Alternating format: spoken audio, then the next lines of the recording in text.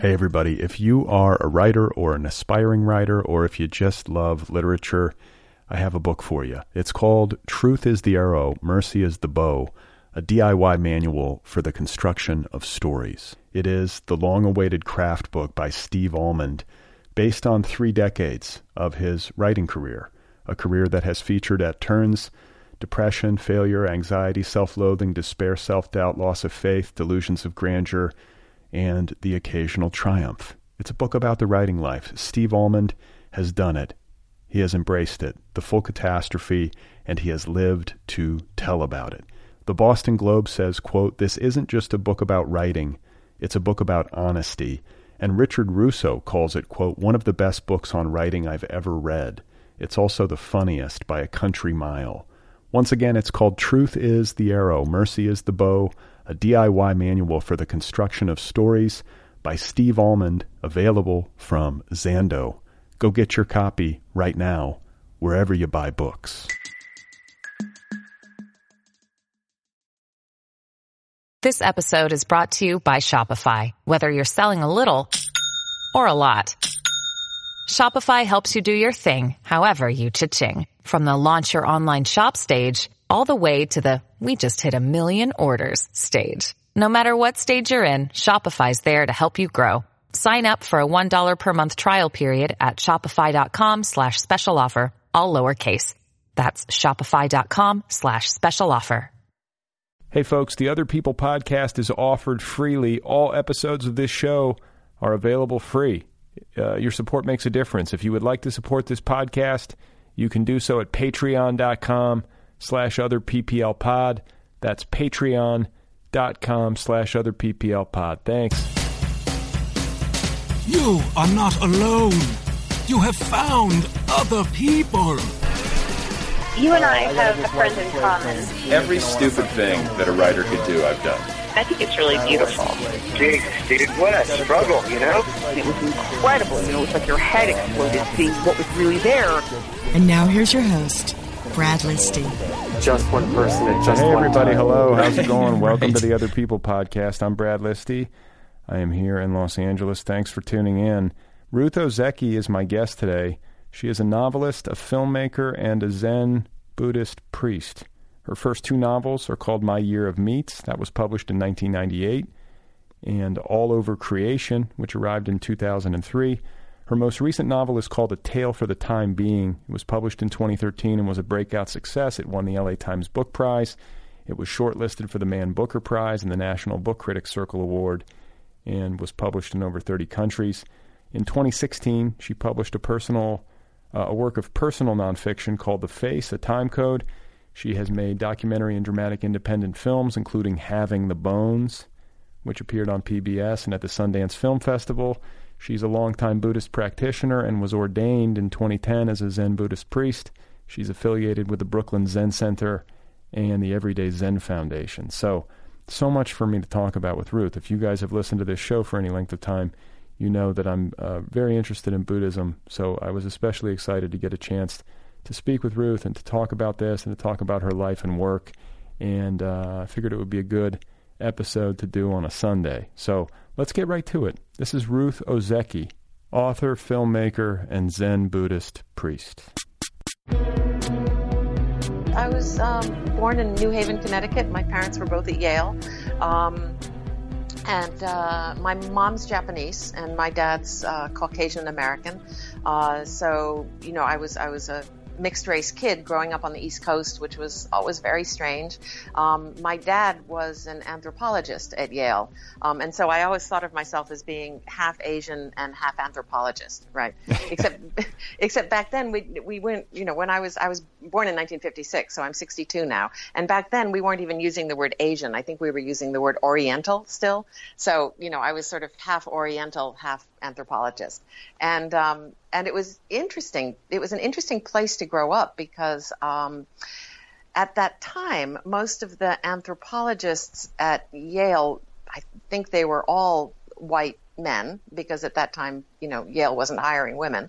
And many of these white male anthropologists had Oriental wives. And in fact, it was kind of a joke in the anthropology department that in order to get tenure in that department, you had to have an Oriental wife, and it was the wives who told this joke, right?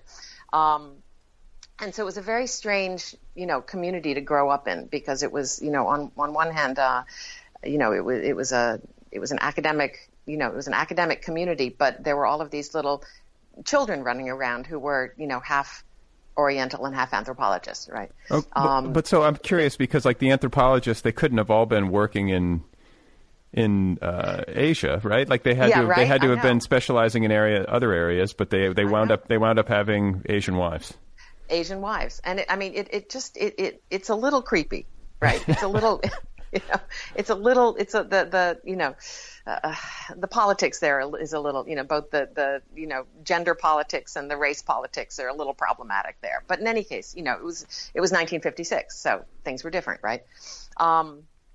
Anyway, so that was the context I grew up in, and when I was when I was 3, I met my grandparents, my Japanese grandparents, for the first time, and the first time I ever laid eyes on them, I think they had arrived late at night, possibly, and I remember, in the morning, my mother was preparing breakfast, and she sent me into the bedroom where they were sleeping to call them for breakfast. And I have this is the first memory I have, as a little person, right?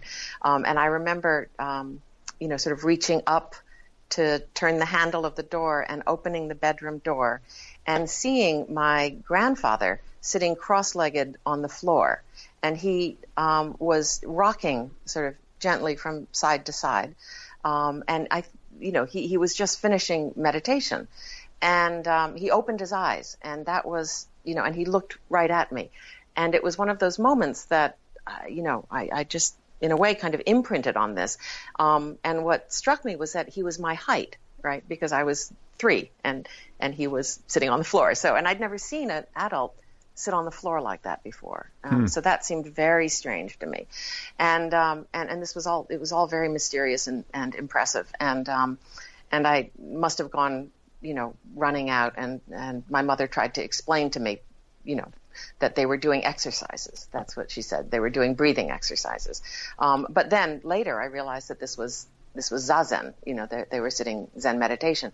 And, so I think that in a way it was a kind of like an imprinting, it was like a little duckling imprinting on this image. And I, ever since that time, I was always really interested in meditation. And of course, this was also the 60s, and so, everybody was interested in meditation. Say, even better. But I'm curious. Yeah. I didn't realize that you were raised with it, but I have kids, and I'm sort of wondering, like, how do I introduce this to them? Should I introduce this to them? Because I speak as someone who was raised Catholic, and it didn't really take, and I sort of remember resenting being forced to go to church and all this stuff. So I don't want to repeat that pattern where I'm like forcing the issue with my kids and then causing, I don't know, unnecessary, animosity or whatever, or ill feelings. Sure. But like you just took right to it. Did you start practicing as a young person?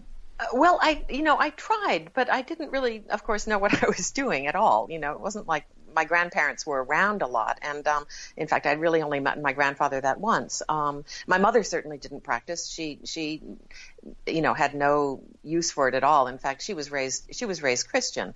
And she used to call, that's right, she used to say, I don't understand why you spend so much time squatting on the floor, So she really had no use for this at all.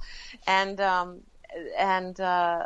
when I remember being, I don't know, 8, 9, 10 years old, and lighting a candle and sitting cross-legged on the floor and staring at the candle flame, thinking that, I'm meditating, I remember having a little book of Zen koans that I used to read and think they were, I thought they were very profound and enigmatic and, had just kept hoping for, enlightenment to happen.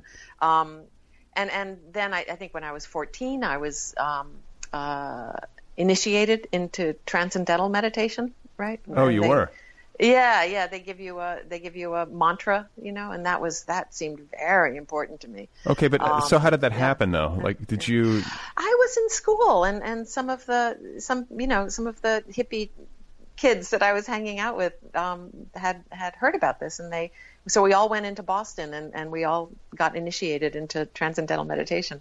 I think they must have been I think they have sales, to get young people involved, and I think it cost us very little money, which is why we're able to do it. Sure. And I did that. I meditated, using my mantra for several years. I mean, erratically, but it was important, And were you a hippie? Were you a hippie kid? Yeah. I was a total hippie kid. Yeah, I would spend my summers on a commune in Maine making granola and bread, and With your parents? No, not with my parents. I kind of left home when I was 14, and so I just was spent summers doing other things with other kids, doing other things. Why did you leave? Yeah. Well, my parents, they were wonderful, and they tried really hard, but I think I was a difficult child, and they were quite a bit older. They had me when they were 42. So and at that time too, I mean, the generation gap was a real thing back then. So I just never really wanted to go home after that. And, I would see them at holidays, but, most of my summers I would spend, with friends doing other things. And I think, it was probably a very good thing that I didn't have to go back and spend a lot of time with them, because I think we were able to have a relationship later on as adults, because we managed to get past the rocky years somehow. And you were an only child? I was an only child. Yeah. Okay. Yeah. Well, no, that's interesting because, you have that big of a gap age-wise, and then you're hitting those really, I mean, they're difficult years for everybody. Yeah. And I can distinctly remember you just want your independence, but yet you're still young. But yet you seem to, 14's really young to be off on your own for the summer. You seem to have pulled it off. Yeah. Well, I went to boarding school, and so I was already spending the school year away from my parents. And so then it was just a matter of, there was always something interesting to do for the summers. And so I would go and do that. But no, you're right. At the time, I think this is just true for my generation. We desperately wanted to be independent. We wanted to live on our own. We tried to get jobs, whenever we could. It was hugely important for everyone I knew. So I don't think I was that unusual. Certainly not amongst my friends. And I think that's changed. I think nowadays parents have a much closer relationship with their children, and certainly, the students I teach at Smith, they actually, talk with their parents on a daily basis. That would have been unimaginable for me.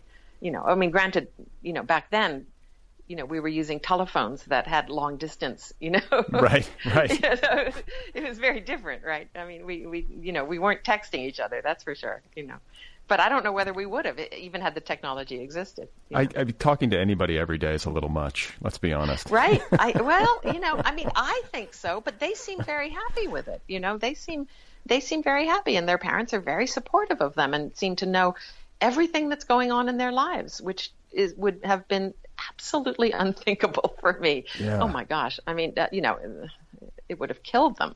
I talked to my little sister. I have two sisters, and I talked to nice. Yeah, nice. I talked to my little sister once, and she's like, "Yeah, I talk to Mom every day." And I was like, "Really? I didn't realize this. But they're calling each other every day." I'm like, "That's I don't know what I'm doing wrong, or I guess it's just different for different people." But yeah, what do you say every day? Like you just pick up the phone and call. I guess they must just small talk it. I don't know what they do. I don't know. I've never had that kind of conversation with my parents ever. Have I had small talk with my parents? Like, what did you eat for breakfast? Yeah. Or, no. Hey, everybody. If you are a writer or an aspiring writer, or if you just love literature, I have a book for you. It's called Truth is the Arrow, Mercy is the Bow, a DIY manual for the construction of stories. It is the long-awaited craft book by Steve Almond, based on 3 decades of his writing career, a career that has featured at turns depression, failure, anxiety, self-loathing, despair, self-doubt, loss of faith, delusions of grandeur, and the occasional triumph. It's a book about the writing life. Steve Almond has done it. He has embraced it, the full catastrophe, and he has lived to tell about it. The Boston Globe says, quote, "This isn't just a book about writing, it's a book about honesty." And Richard Russo calls it, quote, "one of the best books on writing I've ever read. It's also the funniest by a country mile." Once again, it's called Truth is the Arrow, Mercy is the Bow, a DIY manual for the construction of stories by Steve Almond, available from Zando. Go get your copy right now, wherever you buy books. So what boarding school did you go to? I went to a school called Concord Academy. Okay. In Concord, Massachusetts. I have an endless fascination with like boarding school experiences. You know, both as a literary form, but I'm also always fascinated with like what it was like to go away to school that young, and you sort of have this autonomy to a degree, and these really deep friendships, I would imagine, have to form when you're in that circumstance with other young people. And then there's always like really good stories of debauchery. And there's often like a lot of trauma and difficulty as well, but it just seems like a really rich atmosphere. Like, what was your experience of it? Yeah. Well, Concord was a smaller boarding school, so it wasn't like it wasn't one of the larger boarding schools. So as a result, I think it was more personal. For me, honestly, I think leaving at 14, even though I kind of had to get away from my parents, going to boarding school was not the best option either. I don't know what would have been a better option on the other hand. But I really struggled. And I remember, within the first couple of months, I was already trying to run away. I had made 2 friends at that point, and we decided, that this just was not working. And so clearly the only solution to our problems was to run away to San Francisco, to Haight-Ashbury, and become hippies, in Haight-Ashbury. That sounds good. And so, yeah, right. Well, it seemed like it seemed like the only solution, and it was a logical solution at the time. And so we snuck out of the dormitories late at night and walked to, I think it was Route 9 and stuck out our thumbs and waited. And, thank God nobody stopped and picked us up. That's all I can think now. Because it was late. It was, it was late at night and we were 14. Okay. And so thankfully nobody stopped, and it was getting cold. So it must have been October or November. In other words, school had been in session for like what? A month, 2 months or something. You'd already had enough. We'd had enough, right? We just knew this was not going to work. So anyway, we got cold and sleepy, and we, decided, okay, let's go find shelter for the night, and we'll go find someplace and we'll sleep, and we'll get a really early start the next morning, and then we'll hitchhike to Haight-Ashbury. And so, then we were thinking, well, where could we go shelter, right? And I had been taking a yoga class at a local church, and I thought, oh, well, the church would probably be open, right? The building would probably be open all night. And so we'll try that. And we did. And it was indeed open. The church was open. And so we went in and we curled up on the pews, sort of up near the front, near the altar.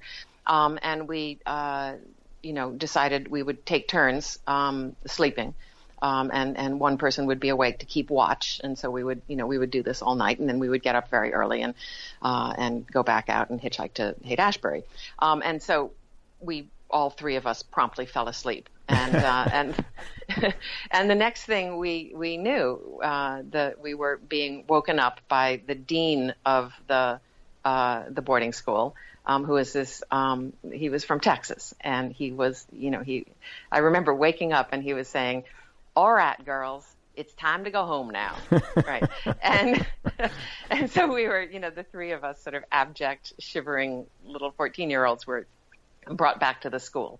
And we were expecting the worst. We were expecting, to be suspended or, whatever, some terrible punishment. But as it turns out, the dean, this guy from Texas, was a deacon or was affiliated with the church in some way. And so when he got the telephone call that we were missing, he thought to himself, now where would three little lost lambs go? And he said, well, they would go to God. And so the church was the first place he went to look for us, and sure enough, there we were. And that somehow convinced him that we were, good, well-meaning girls. And so I think our punishment was chopping wood. We had to chop, wood every afternoon for a week or something like that. You got off easy. We got off easy. So let me ask you. I'm curious, since we're dealing in a historical context with like the '60s and hippies and that particular period in American history. And did you do psychedelics? Did that have any kind of impact on your life and worldview? Well, I don't know whether it had any impact. I mean, yes, of course I did. I don't know whether it had any. Well, maybe it did. I remember taking psilocybin when I was, in high school, and and it is it's a profound experience, right? I mean, it does sort of open you up and make you feel this, very intense connection with, the present moment and the entire world. Right. It's like all your boundaries dissolve and everything is so stunningly beautiful and and just filled with love, Right. And so I suppose that in a way, having experienced that, I was never a big, I was never seriously into drugs, but I did take psychedelics a couple of times.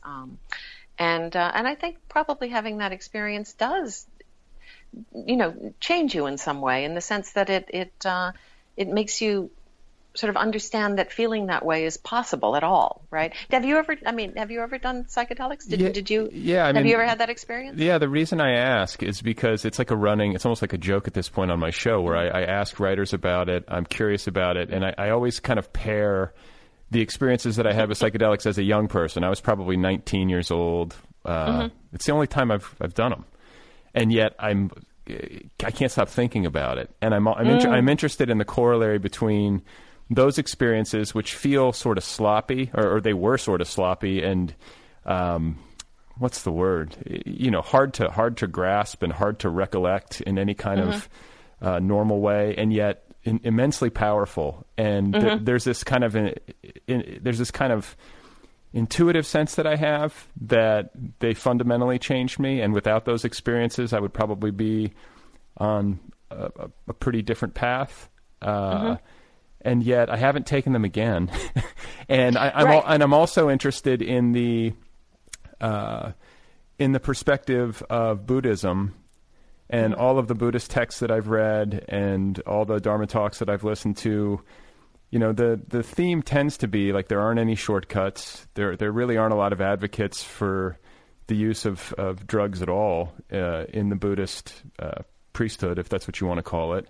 Mm-hmm. And so, but yet there are, I have read there are some Buddhists who have found use for psychedelics. But anyway, I feel like there's an intermingling. I think what you were saying about how it hints at the possibility, or it gives you this sense of like feeling this way is possible. Yeah. And I think for me, like fundamentally, it just made me realize that I really don't know very much. Mm-hmm. Yes, right. That everything is this tremendous mystery. Yes.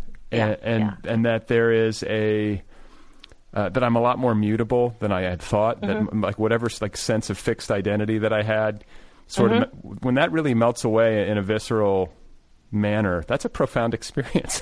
It is. That's a beautiful way of putting it too. I mean, just the sense of one's boundaries just kind of dissolving, and a feeling of self merging with the world.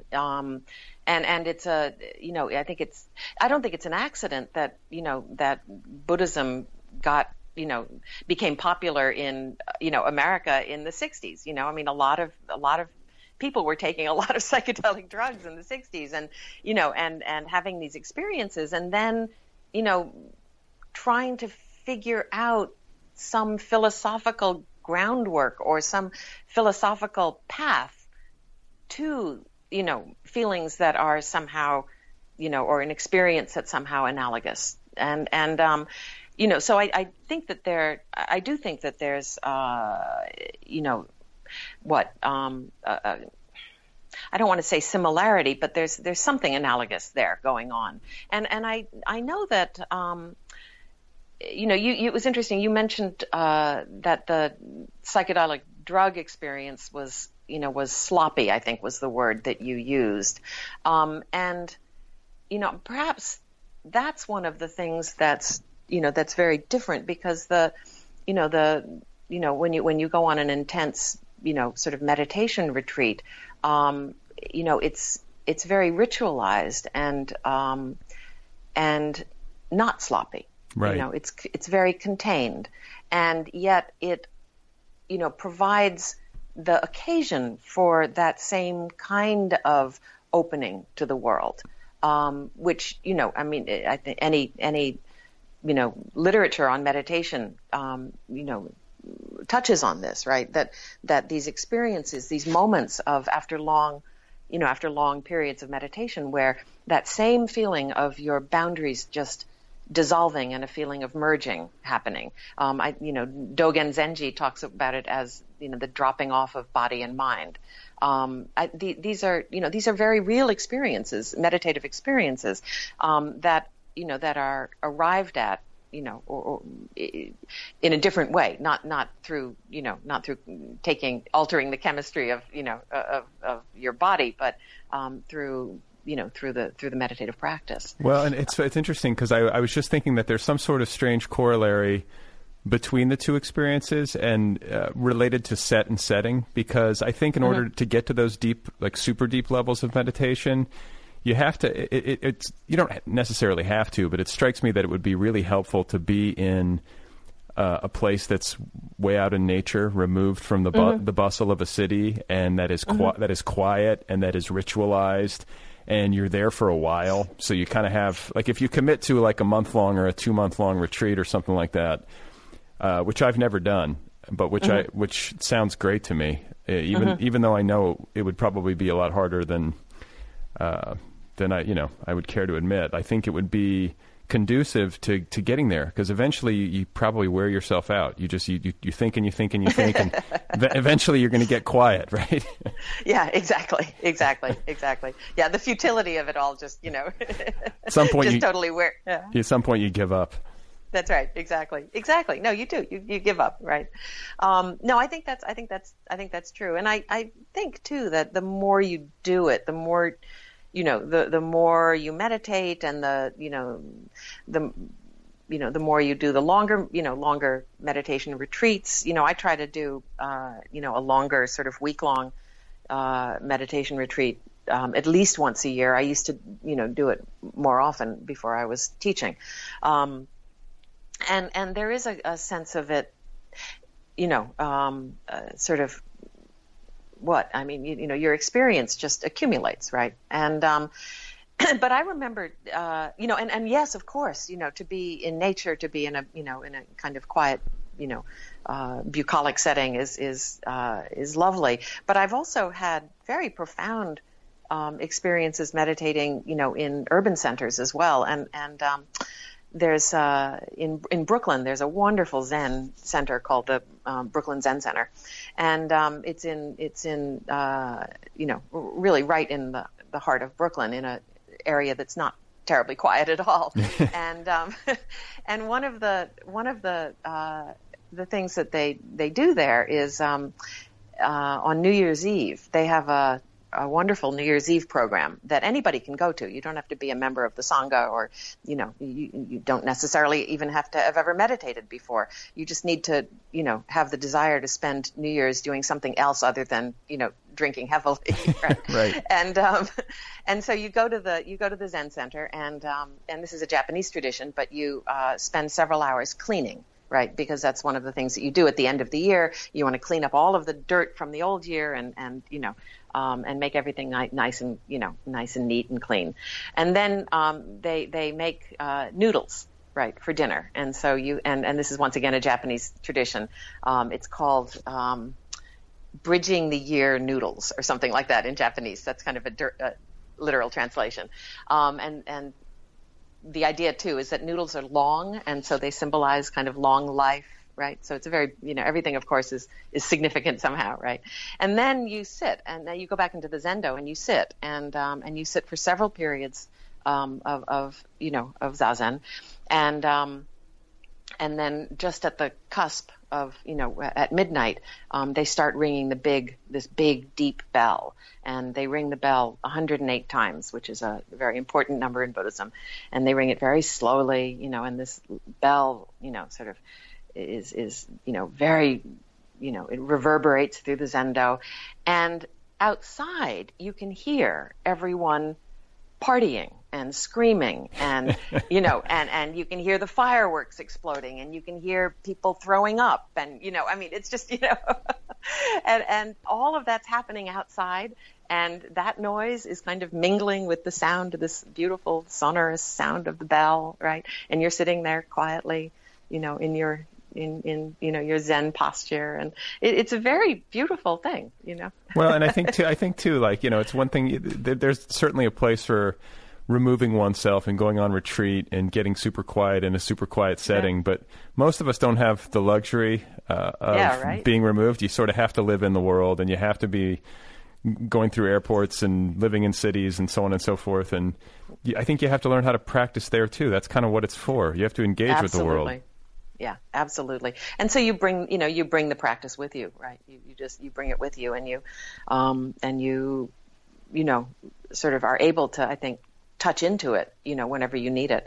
I teach meditation to my students. I teach creative writing, right? And so to my mind, I don't know how I would have continued being a novelist if it hadn't been for a meditation practice. Publishing is really rough, and so right. The meditation has been really very, very useful. But in any case, I teach my students this too, and it's just even the simplest, quickest practice of being able to drop back into the body, and just get in touch with the body in the present moment is so useful, right? So even if that's all they take away from my class, then that will make me happy. So when did you get into writing? Like we got to your we kind of got to your boarding school, and then this like aborted trip to San Francisco and into Haight-Ashbury, and then you went off to school after boarding school, and like were you on the track to become a writer then? Were you? I know you said you were kind of meditating sporadically, but like when did things really take hold for you? Yeah. Well, in high school, at that boarding school, the part of the school, what really worked for me was, for some reason, there was a group of us who took writing very, very seriously. We really saw ourselves as, young, F. Scott Fitzgeralds and Hemingways and, Anais Nin and Virginia Woolf. And, we really thought that's who we were, and that's who we were going to be, and it's interesting because many of the students who were my classmates have gone on to be writers, right? There's a whole group of us who've gone on to be writers, including Susan Minot and Julia Glass, and many, many poets. Julie August, wonderful poet, and others too. I mean, I'm just sort of spacing on their names right now. And so that the writing started then, I think, seriously for me. When I was about 14 or 15, and I was trying to write poetry at the time, which did not really work that well. I'm not a very good poet, but soon after that, when I started in college, I think I started writing short stories, and continued, through college and afterwards.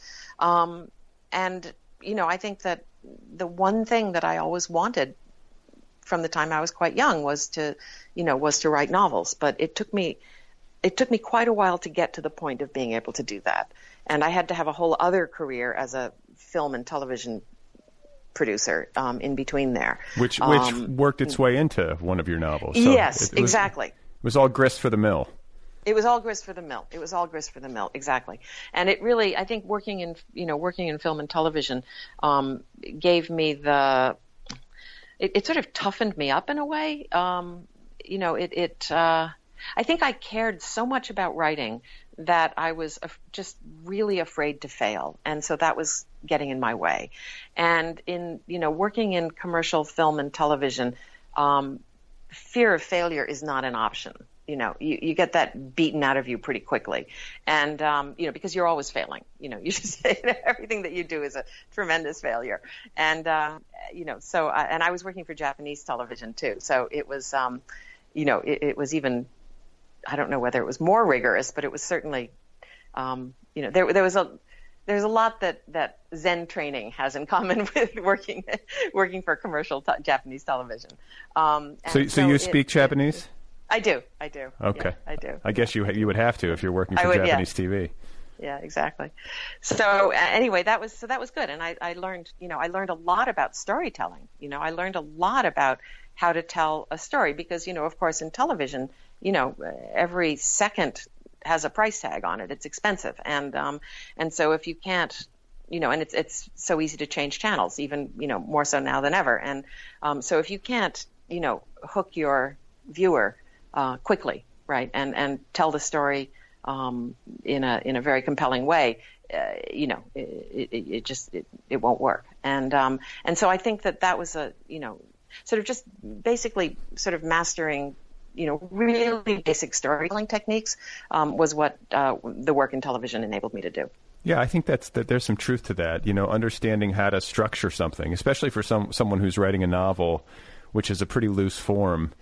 I don't think it's a bad idea to read some books on like screenwriting and story structure for the screenplay or the teleplay, because I think even if you don't necessarily follow it one for one, I think intuitively, if it's in there somewhere, you can apply it, and it can help you prevent your novels from dragging. Yeah, right. Exactly. Yeah, no. One of my favorite writing books of all time is Robert McKee's book called Story, right? And it's a Robert McKee is a screenwriter, but he and the work that he analyzes and talks about in this book is primarily screenplays, but it is a brilliant book for anybody who just wants to understand and think about the basic, I don't want to use rules, but the basic practices, I guess, that help make a good story. And of course, all of these rules can be broken, but you have to, I think, know the rules first before you can break them. Right. Yeah. And so you do this work in television. You live overseas. You live in Japan for a while. I did, yes. After graduate, well, actually, while I was at Smith, I took a couple of years off. I was kind of on the slow track. Back then, those things, that was kind of possible. And so I took a couple of years off, in the middle of my, my time at college. And then after I graduated, I received a Japanese Ministry of Education fellowship to go back and do graduate work in Japan. So I did that for several years. And, when I was in Japan, I did a bunch of other things too. I mean, I started, I studied Japanese No theater performance, mask carving. This is a type of Japanese theatrical performance. I was teaching college. I started a language school, did a whole bunch of published a couple of textbooks, just basically did a lot of different things for about 8 years. And then after that came back to New York. I met a guy and we got engaged. And so I came back to New York to marry him, and he was involved in the film business. And so, I had been studying, all of this really esoteric Japanese, classical Japanese literature and no drama. And there wasn't a huge number of jobs in that particular field in New York. I was going to say. Right. And so I came back and ended up getting a job as a storyboard artist for a production company in New York. And now this was in the, I'm losing track of time here. This was in the 80s. Okay. And it's just hard to believe that this is true, but it is true that, VHS technology was new, right? And, so there were these, video cassette recorders that were, being sold, and people could watch movies at home for the first time, right? They could actually control the movies that were, that they were going to watch. And so suddenly there was this huge market for content, right? There was a huge market for movies that could go to videotape, and so I got a job at making, and so suddenly all of these production companies were springing up, trying to make really, really low budget, fast movies that could go direct to videotape without a theatrical release. And so I got a job making on a film called. It was called Matt Riker Mutant Hunt. And I got a job as a storyboard artist because I could draw a little bit. And so I started going to the production meetings and, showing up, however, every day at the meetings, and kept waiting to draw, a storyboard. And the company was very disorganized. They had, prior to this, they had, the director was this guy named Tim Kincaid, who apparently before that had made a name for himself directing gay male porn, and under the name the name Joe Gage, and so he was famous for that. But this was his bid for legitimacy, I think, was moving into low budget horror, and so that's what that was what Matt Riker Mutant Hunt was. Anyway, make a long story short, a week before production was to start, they suddenly realized that they didn't have an art director, and they looked around the table and realized that I was the only person who wasn't really doing anything, and they sort of waved their collective hand at me and said, you be the art director. And I had never set foot on a film set before, so I really didn't know what this even entailed. And they didn't seem concerned about that at all. They said, we'll tell you, just, we'll hire somebody who, as an assistant for you, and we'll tell you what to do. So they hired, an art student who in fact had a little bit of experience, making things with her hands. And together we were the art department, and we did a whole series of films together. She's now a very wonderful and well-known artist her name is Marina Zerko. And so she's gone on to have a wonderful art career. But we started out together making Matt Riker Mutant Hunt, and then I think we did Breeders, Necropolis, Enemy Territory, Robot Holocaust is another one. Yeah. That's a good title. Yeah, it's a good title. And mystery science fiction, right? What Mystery Science Theater. Yeah, of course. Yeah. Okay, that's where you can see these films now. Wonderful. Well, you've done so much. The mask carving and the Japanese theater, and you're one of these people. It's like, I don't know if I could actualize all of that stuff, even if I were bouncing around and in these places. Like, you have kind of a knack for falling into things. Is that? I guess. I mean, I just needed a job, right? So I needed a job, and this seemed interesting, and it was either that or, the only other option really was, I didn't really have another option. That's what all of these people were doing, and it seemed better than the other kinds of films that they were making, were porn, right? So I that wasn't really that interesting to me. And so, although I have to say that the line between, porn and what we were making was not that distinct, It was really questionable stuff. And I think now back on this, and I just think, oh my gosh, how could I have done this? I remember being under the Brooklyn Bridge creating a breeding pit for, for aliens, where they would bring young New York virgins into the breeding pit, and breed with them. And so we were tasked with building this pit, which we did. And then we were supposed to fill it up with slime of some kind, alien breeding slime. And, but you learn on the job, you don't know how to make alien slime. And so, you ask around and somebody tells you, oh, it's the best alien slime is made with, methyl cellulose, which is bookbinding glue, right?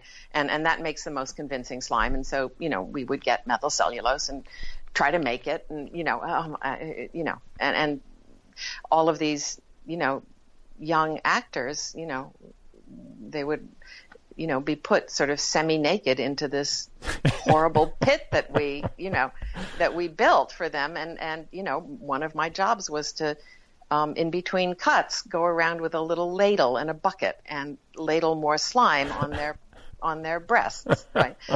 And so, needless to say, this, you do it at the time. You're just doing it, right? You're just doing it because everything's an emergency, and that's what the film business is like, and everyone's doing it, right? So you do it, and then afterwards you think about it and you think, wow, that was not great. I really, as a feminist, and as a person, right, I have a problem with this, right? But at the time, I was young, and it didn't really hit me. So in any case, what I'm building up to here is just to talk about how, the so much of the writing that I ended up doing was writing out of remorse. It was writing out of a feeling of like, because the good thing about writing is that nobody cares really how long it takes you to do it. So you've got lots of time to kind of sit with your feelings of remorse and sort of try to understand them and try to understand the circumstances that, allowed you to behave in these ways that are now causing you remorse, right? And so, so that, that's what my first book was all about that, right? It was all about, the remorse I felt, at having, worked in commercial television, advertising, basically making shows that advertised products that I really didn't believe in, like, Philip Morris cigarettes, for example, or, working for a show that was sponsored by the meat industry, the U.S. meat industry. And so, in any case, for me, I think writing came directly out of the experience I had, making media, making commercial media, and really, thinking more deeply about the relationship between money and what we are, what media presents as reality. Yeah, it's right livelihood. Yeah, right, exactly. And so, right livelihood was a foreign concept to me until, right, until I started writing. Well, I wanted to ask you because, we're talking about the build up to you transitioning away from working in television to working on fiction, and your, I guess your own filmmaking as well. But I'm curious to know, did that coincide with taking your Buddhist practice more seriously? When did that happen for you? It was actually not coincidental. I'm trying to think now. I started. Well, actually, no. It was. That's interesting. I had never really lined those two things up before, but I started working on my first novel. It must have been in 1996, and I had just finished a film, and was deep in credit card debt from using my Visa card to finance my films, and so I turned to writing because it was cheap, and I could do it without getting further into debt. And so, but it was right around that time too when my father was, his health was beginning to fail, and the traditional thing that turns you towards, a Buddhist path is the realization of sickness, old age, and death. And my parents were, quite elderly at that point, and my dad was not in good health, and I think I began to sense that that the end was near, and it was right around then that I started taking. I was in New York at that time, and I started practicing at the Shambhala Center in New York, and so yes, actually the two things were happening more or less at the same time. And I think, the examination that I was doing of my, this sort of practice of writing out of remorse, and sort of trying to examine what it is that I had done in earlier parts of my life, I don't know whether that was a direct outcome of the sitting practice. But in any case, it the sitting practice certainly, I think, helped me do that, and helped me sort of sit with these questions that I had. Well, that to me is what writing is all about. Writing is all about just sitting with questions. I was just going to say, and the other thing too, and I guess the same can be said for both meditation and writing, is that you only have so much control over what comes up, and the more that you do it. The more intimately you become acquainted with your obsessions and your regrets and your fears and your angers and your, this stuff keeps showing up. The more you do it, the more you see the lines of consistency. And I guess at some point it gets interesting. I find myself, I don't know, it's helpful. I don't necessarily always come up with some sort of solution. It's not that clean, but I do notice certain things over and over and over again showing themselves to me, and that in and of itself is helpful.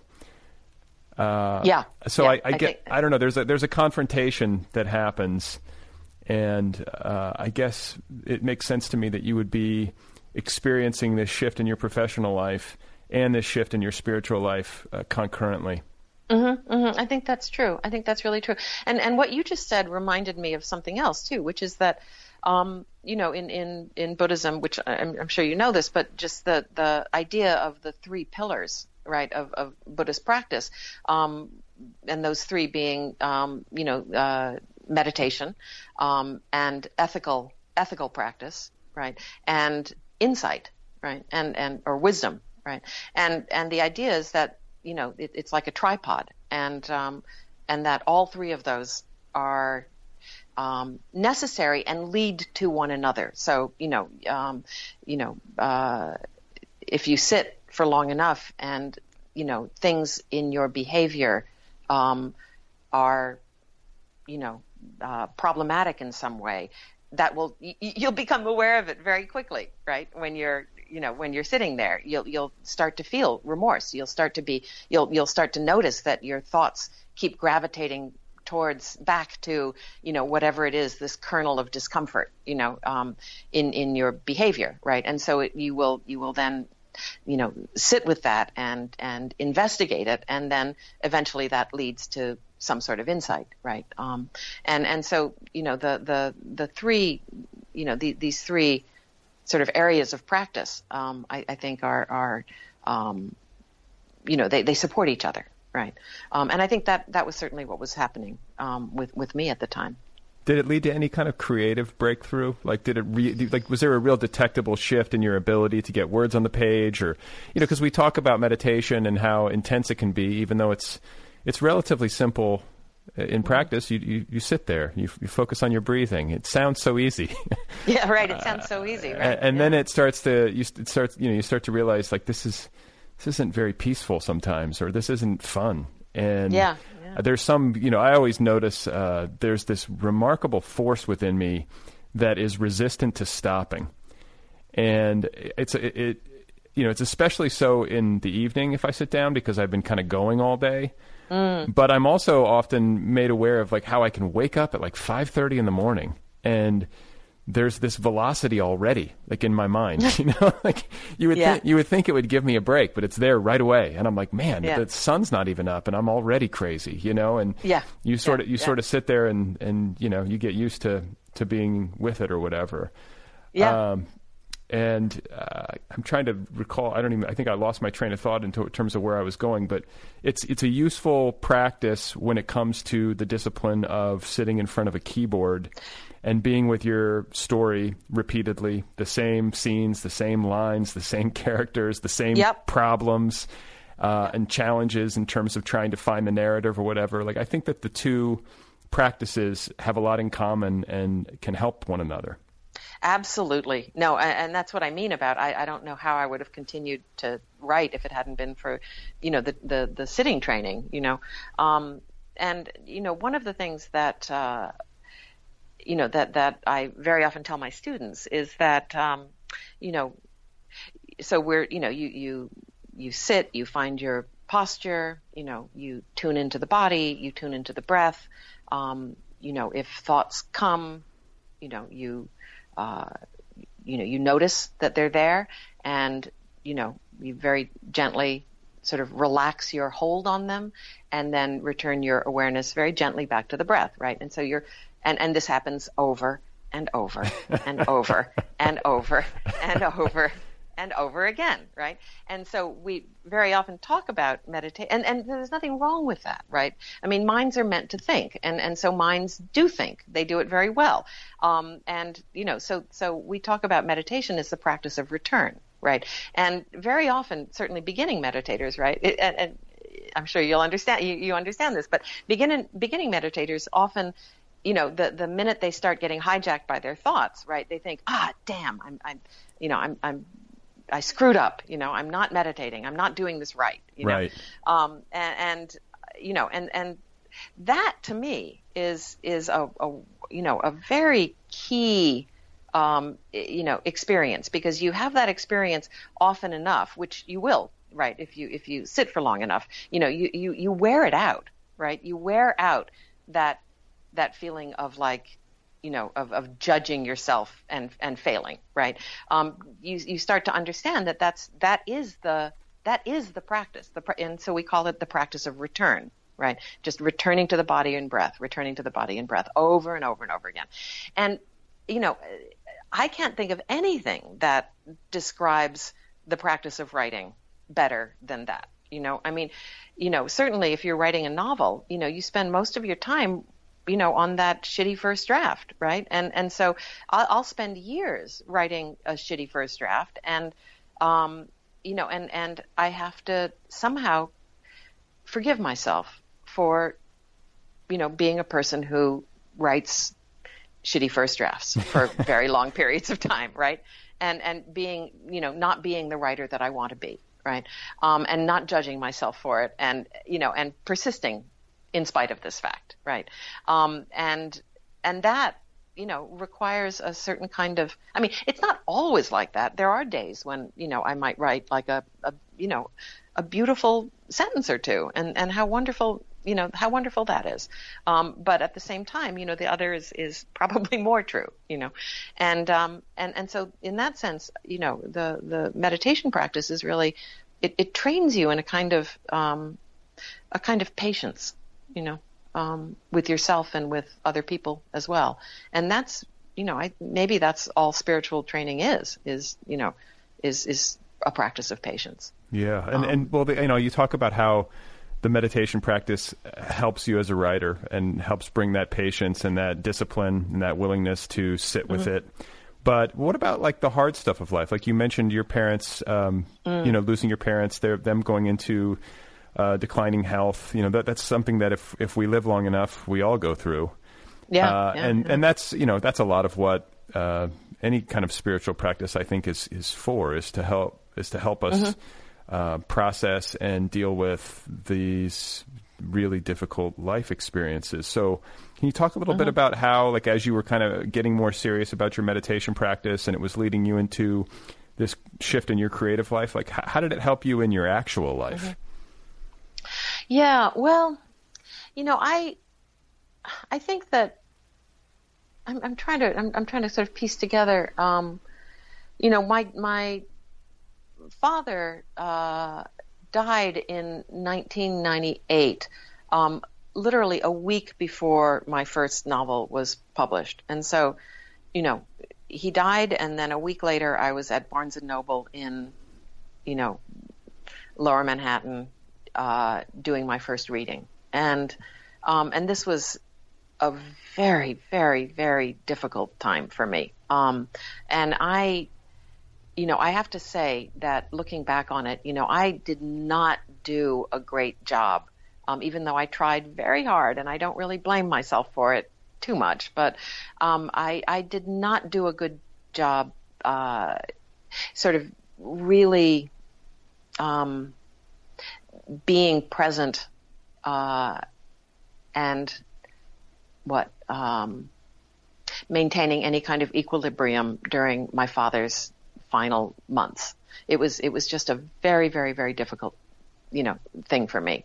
My mother was also, she had Alzheimer's by then, so I was trying to figure out, how to take care of her and how to go on book tour, and it was kind of a catastrophe. And I think that, once again, goes back to this remorse thing.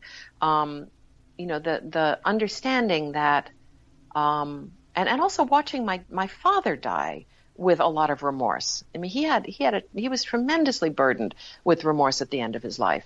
I think it was really that more than anything else that made me get very, very serious about meditation practice, about spiritual practice, because I knew that I couldn't do this. I couldn't go through this again. That I needed help. I needed more of a foundation. I needed more, more equanimity.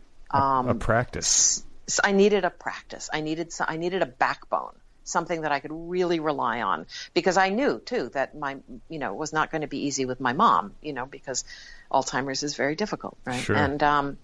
And we were also bringing her to live with us. My husband and I were bringing her to live with us, and I just could see that there were, going to be very big challenges ahead. So in any case, that's when, it was right around that time that I started practicing with Norman Fischer, and the Everyday Zen Sangha. And that was really where things changed for me.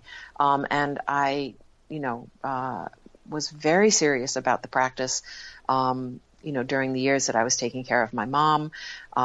She eventually died, in 2004, of cancer. Which it's hard enough to take care of somebody who's got Alzheimer's, but to add the cancer into this was really, it was really cruel. It was horrible. But I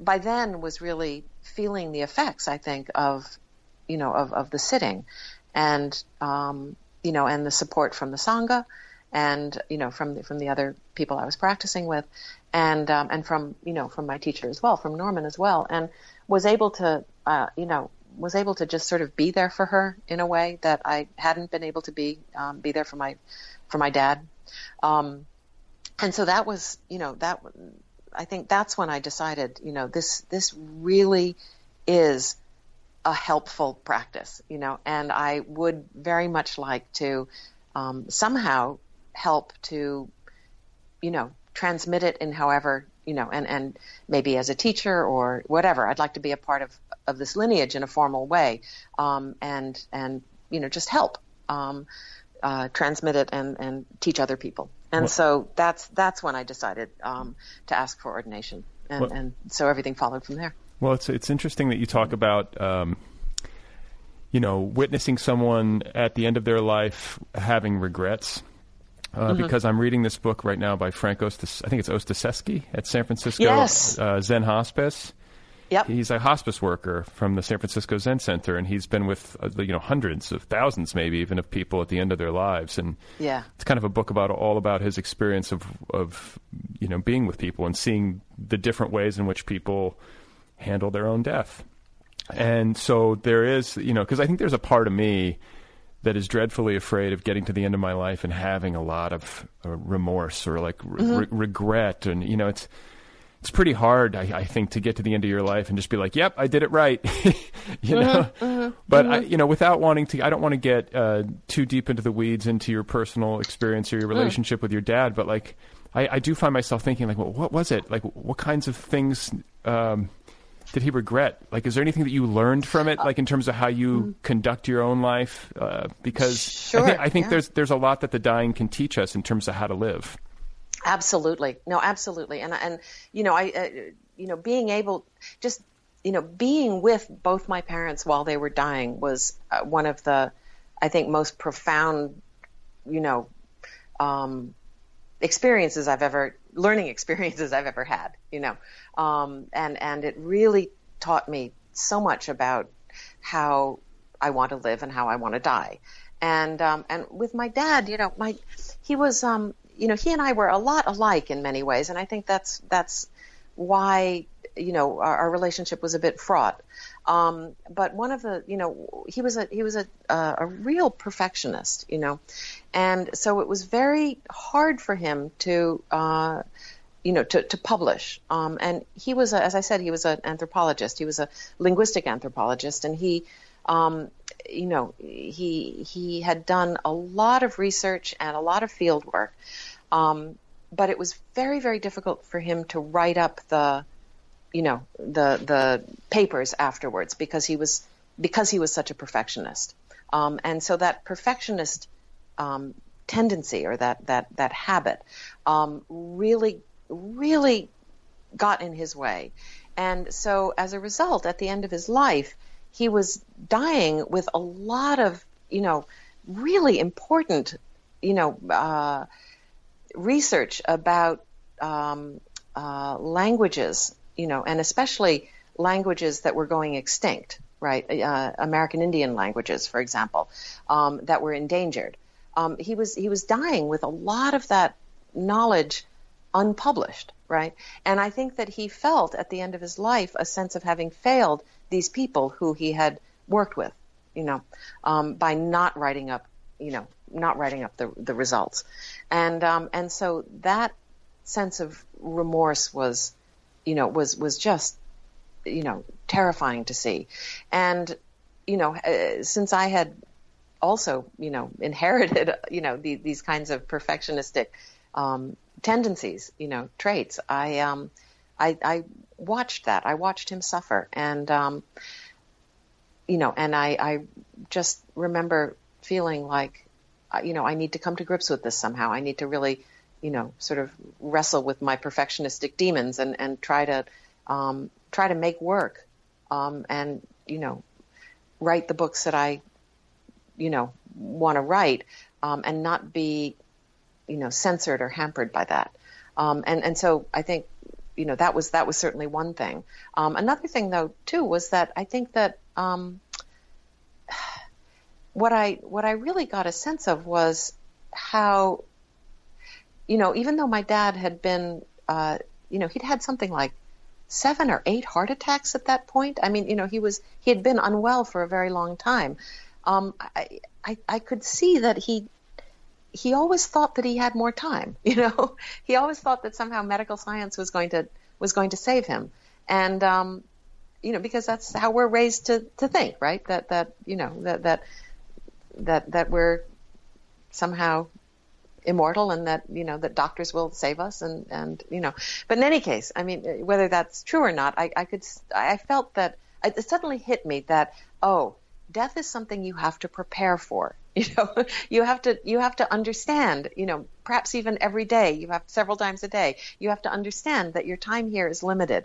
And so therefore you need to make, your decisions accordingly. And I think that's really what got me, very serious about Buddhism was this sudden understanding that, that my time here is limited, that everything is impermanent, and so I need to start living according with that reality. Well, and I it's think, interesting that you talk about an awareness of death, which I think many people associate with this really kind of morbid worldview, and to contemplate death is kind of this goth thing to do or something. But in Buddhism, there is a teaching. There are a lot of teachings around it that advise that you give deep thought to it every day. Like, not that you spend 6 hours on it, but that you remember, like, clock is ticking. I am impermanent. In 100 years from now, I'm definitely going to be dust. And so rather than making you feel gloomy, I think hopefully it can add a sense of urgency and both to your dedication to a Buddhist practice, if that's what you're into, or to your writing practice, or both, and that you just you live fully and with a greater sense of urgency. Yeah, I mean, what I love about Buddhism is that it's realistic. I think that the sort of contemplating death, from a goth perspective, is a kind of romanticizing death, which is not what Buddhism does. Buddhism just simply acknowledges that death is the end for all. That it's going to happen to all of us, right? And that's just a very realistic perspective. It's not glamorizing it. It's not romanticizing it. It's not fetishizing it. It's just acknowledging the fact that this is true, and that without death there can't be life. So, life and death perhaps are not as dissimilar as we tend to think they are, right? So it's this kind of it's just very down to earth and very matter of fact, and it is helpful to remember that, I think, and to take it seriously, but not so seriously. Right. Well. On that note, I hope that everybody listening spends some time today contemplating mortality and living with a greater sense of urgency. And I'm just really grateful to you for taking time out of your busy schedule. I know you've got a lot going on, but I've so enjoyed talking with you. I congratulate you, and I wish we had like 6 hours to talk, because there's more to get to, frankly. And one of the things I want to say before I let you go is that I admire the way that you found you found very elegant ways to take your interest in Buddhism and your deeper spiritual interests or whatever, and to turn them into art that reflects those interests thematically, while also telling great stories. That's not easy to do. That's not, because a lot of times, like, dogma can slip in. I know this from trying to do it myself, where you start to get too explanatory, or it's hard to do, and you've done it beautifully, and I admire that. Well, thank you very much. That is really the nicest thing to hear, because I have worked hard to do that, and so it's wonderful to hear you say that. So thank you. Okay, guys, there you have it. That is Ruth Ozeki, novelist, filmmaker, and Zen Buddhist priest. Go check out her novels, My Year of Meats, All Over Creation, and A Tale for the Time Being. Winner of the LA Times Book Prize, shortlisted for the Man Booker and the National Book Critics Circle Award. Or go get her nonfiction, The Face, The Time Code, or check out her films, including Having the Bones. That's Ruth Ozeki. You can find her online at ruthozeki.com. She's on Twitter at Ozekiland. She also has a Facebook page. Thanks to Kill Rock Stars for the theme song music and the band Stereo Total. Thank you. Thanks to the band Cigarette Royalty for the interstitial music. If you want the Other People app, it's free. Go get the Other People app. It's free. If you want to write to me, the address is letters@otherppl.com. I'm way behind on email. I'll try to get back to that in the next episode. There's Twiggy. She has to, shake, I feel, in every episode at this point. If you want to support this program, you can do so at patreon.com/otherpplpod. That's patreon.com/otherpplpod. Hope you enjoyed this episode. It's a Sunday. 4th of July is coming up. Wait, is the 4th of July on a Wednesday? Yeah, it is. Wednesday, 4th of July. There will be a 4th of July episode of this podcast. I'm going to put one up. Of course I will. Why would I not? It's Independence Day. It's weird to be celebrating America with fireworks in this time that we live in, when things are so upside down and twisted. I'm recording this on Friday. I'm going out marching tomorrow. So by the time you listen to this episode, the march will be over. I hope you marched. This is what I keep saying to myself. Like, I know people are busy, so sometimes you just can't do things logistically. But if you can't get up and get your body into the streets for a bunch of kids who are in cages, I don't know if anything's ever gonna, like, what's it gonna take? I feel like you gotta draw the line. So, I'm going back out. I'm gonna march again. I like it. It makes me feel good. I feel like I'm doing something somehow. Just taking up space. I'm taking up the right space. Like other countries, like I think about France, like when the metro doesn't work right in Paris, they're like going on strike. There's like, they go out into the street. I think Americans need to understand that being a body in the street is a powerful thing, especially when enough of us do it. And I don't think maybe we realize our power. Government should fear its citizens, not the other way around. Citizens have to speak up, but you gotta exercise it. So that's what I'm gonna try to do. It's past time to speak out.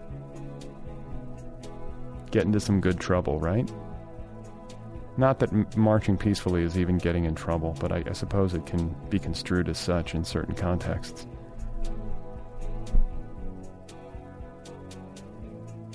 So, did I tell you that Twiggy rolled around in coyote poop this morning on the trail when I was hiking? That was fun. I think it was a coyote. I didn't want to talk about that in the monologue before introducing Ruth Ozeki. That's not fair to her, so I'll talk about it now at the end.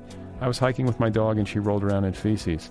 The question, because it was a city hike, is, was it really coyote poop? I'm not an expert on these things.